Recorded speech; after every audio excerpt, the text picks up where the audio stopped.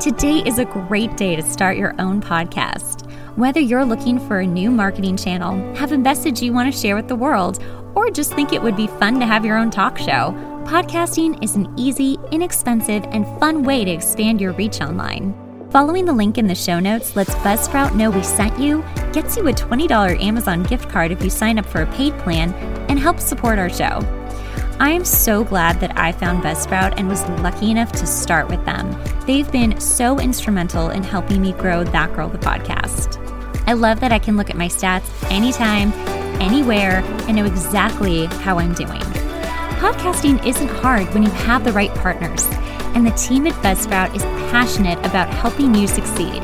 Join over 100,000 podcasters already using Buzzsprout to get their message out to the world.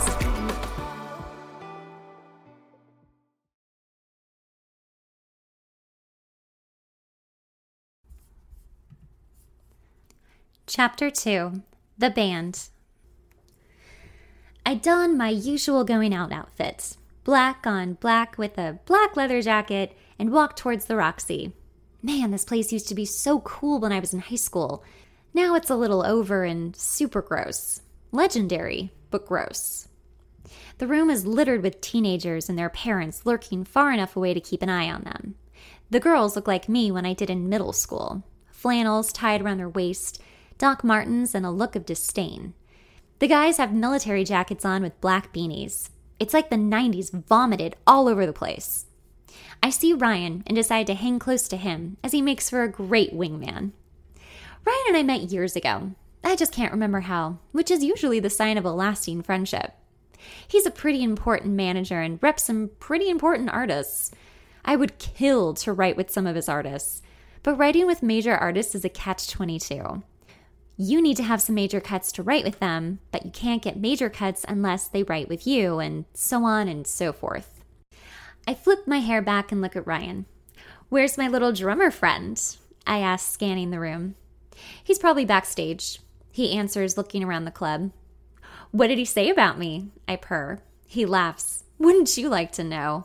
"Come on," I beg, switching the leg I'm leaning on and posing again, hoping to see him.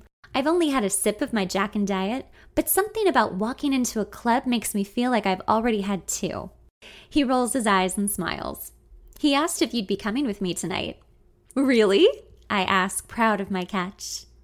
"Why are you here second night anyway? That's not like you to see a band twice in a row." "I'm scoping out a girl I work with sometimes from another agency. I think she's gonna be..." He stops and stares. There. I spot a dark-haired, light-skinned woman with horn-rimmed glasses around 35 waiting for her drink at the bar. She looks nice enough, not striking by any means, which is odd, because Ryan's a total catch. He's stupidly handsome, sporting a little scruff with his hazel eyes and dark brown skin. I want to wake up one day and be in love with him. Not only is he secure in his career, he's secure in his head, which is nearly unheard of here. We've tried dating, but it just wasn't there for me. It's like we were siblings in a past life and I knew it. So we became good friends. We've made a pact. If by the time he's 37 and I'm 34, we haven't found anyone to marry, we've decided to marry each other. Besides, our babies would be beautiful. Ryan winks at me. "You okay if I leave you here?" "Yeah, I'm A-okay." I exaggerate, giving the okay sign with my hand like an idiot. He smiles and makes a beeline for her.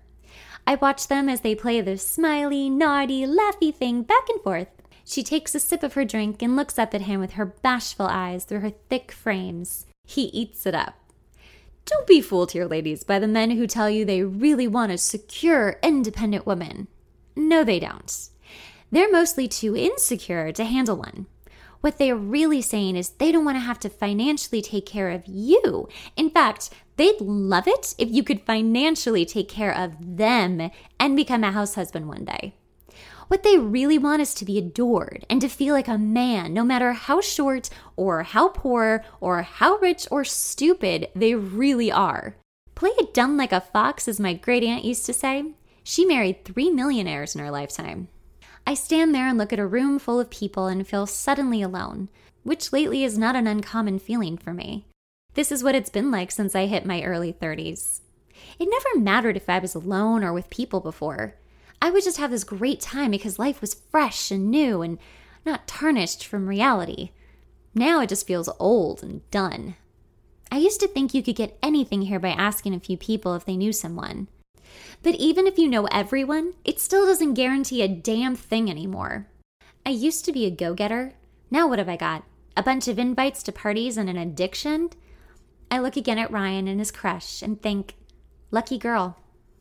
The curtains open and there's my drummer. I look at him in his tight V-neck t-shirt and black skinny jeans. He's definitely straight out of Silver Lake or Williamsburg. He bobs his head with his messy, greasy hair swinging as he plays. That's not a joke about dirty musicians. They usually don't shower for days because they're on a bus all the time. Last time I checked, the Roxy didn't have a shower in it, so I guess he comes as is. Later, the show ends and Ryan is still deep in it with this girl. He continues to look over at me to make sure I'm okay on my own. I nod or wave back to let him know I'm okay. I look off into the distance, wondering why I'm still here, and if it's really worth round 2 with Drummer Boy. I'd much rather be home watching old Frasier episodes with a big blanket cocooning me with its unconditional love than trying to see if there's anything between this guy and I. Netflix has been courting me hard, and lately, I'm starting to give in. I go up to the bar and think about grabbing one last drink, a Jack and Diet, naturally. I have to do the diet thing these days now that I'm old at 32. As I lean through the swarm of people ordering, I see a bartender pour a pink frothy drink into a glass for a young mom. This pink frothy drink was probably whatever she used to order before she got married, had kids, and left the rest of the world behind. This is her night to feel what memories taste like. He starts shaking another drink in a mixer for her friend. She laughs hysterically at her friend as she sips her drink frantically. It's like seeing caged animals released. Ryan walks up to me. "Hey, you need a drink?" he asks. I pause to look around the room apathetically. "I don't know. I think I'm done for the night." He nods. "Where's Drummer Boy?" "Probably making some mom's panties wet," I say, rolling my eyes. Ryan laughs. "His loss." I smile and shrug. "You want to get out of here? I'm just about to leave." I stare at him for a second too long, sizing up what get out of here might mean. I look behind me, and just as I thought, find my drummer talking to some moms lurking over him, hoping they'll get a whiff of what young pheromones smell like again. I wouldn't put it past them to put their daughters in an Uber and lie about their age to hook up on a bus with this guy.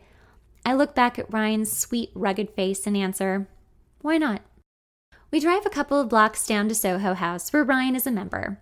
I used to think I'd hate this place. It's so pretentious. But I've never had a bad time here. And when you're invited, it's even better. We cozy up near an outdoor fire pit and stare off in the skyline and share our weeks. He tells me about the artists he's scouting and artists he's signed. I tell him about my lack of writing and depression because of it. For a manager, Brian is surprisingly understanding. He gets how the creative process works, how artists get stuck and uninspired. "You should come with me to this listening party tomorrow. You might meet some writers that could be good for you to network with," he says, taking a bite of his grilled octopus. "Yeah, I'd love to. Just tell me when and where," I say, actually feeling excited for something in a long time. Something feels easy about tonight. Maybe it's the skyline, maybe it's the fire, or maybe it's just being with Ryan.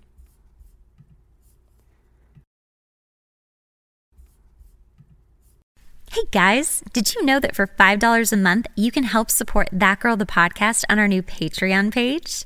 You'll get access to bonus podcast episodes only seen on Patreon, bonus footage on current episodes, Q&As, and everyone's favorite, bloopers, and so much more. Because That Girl doesn't have sponsors, you'd be our sponsor. With $5 a month, you can help me keep making the podcast. To sign up, go to patreon.com/That Girl the Podcast.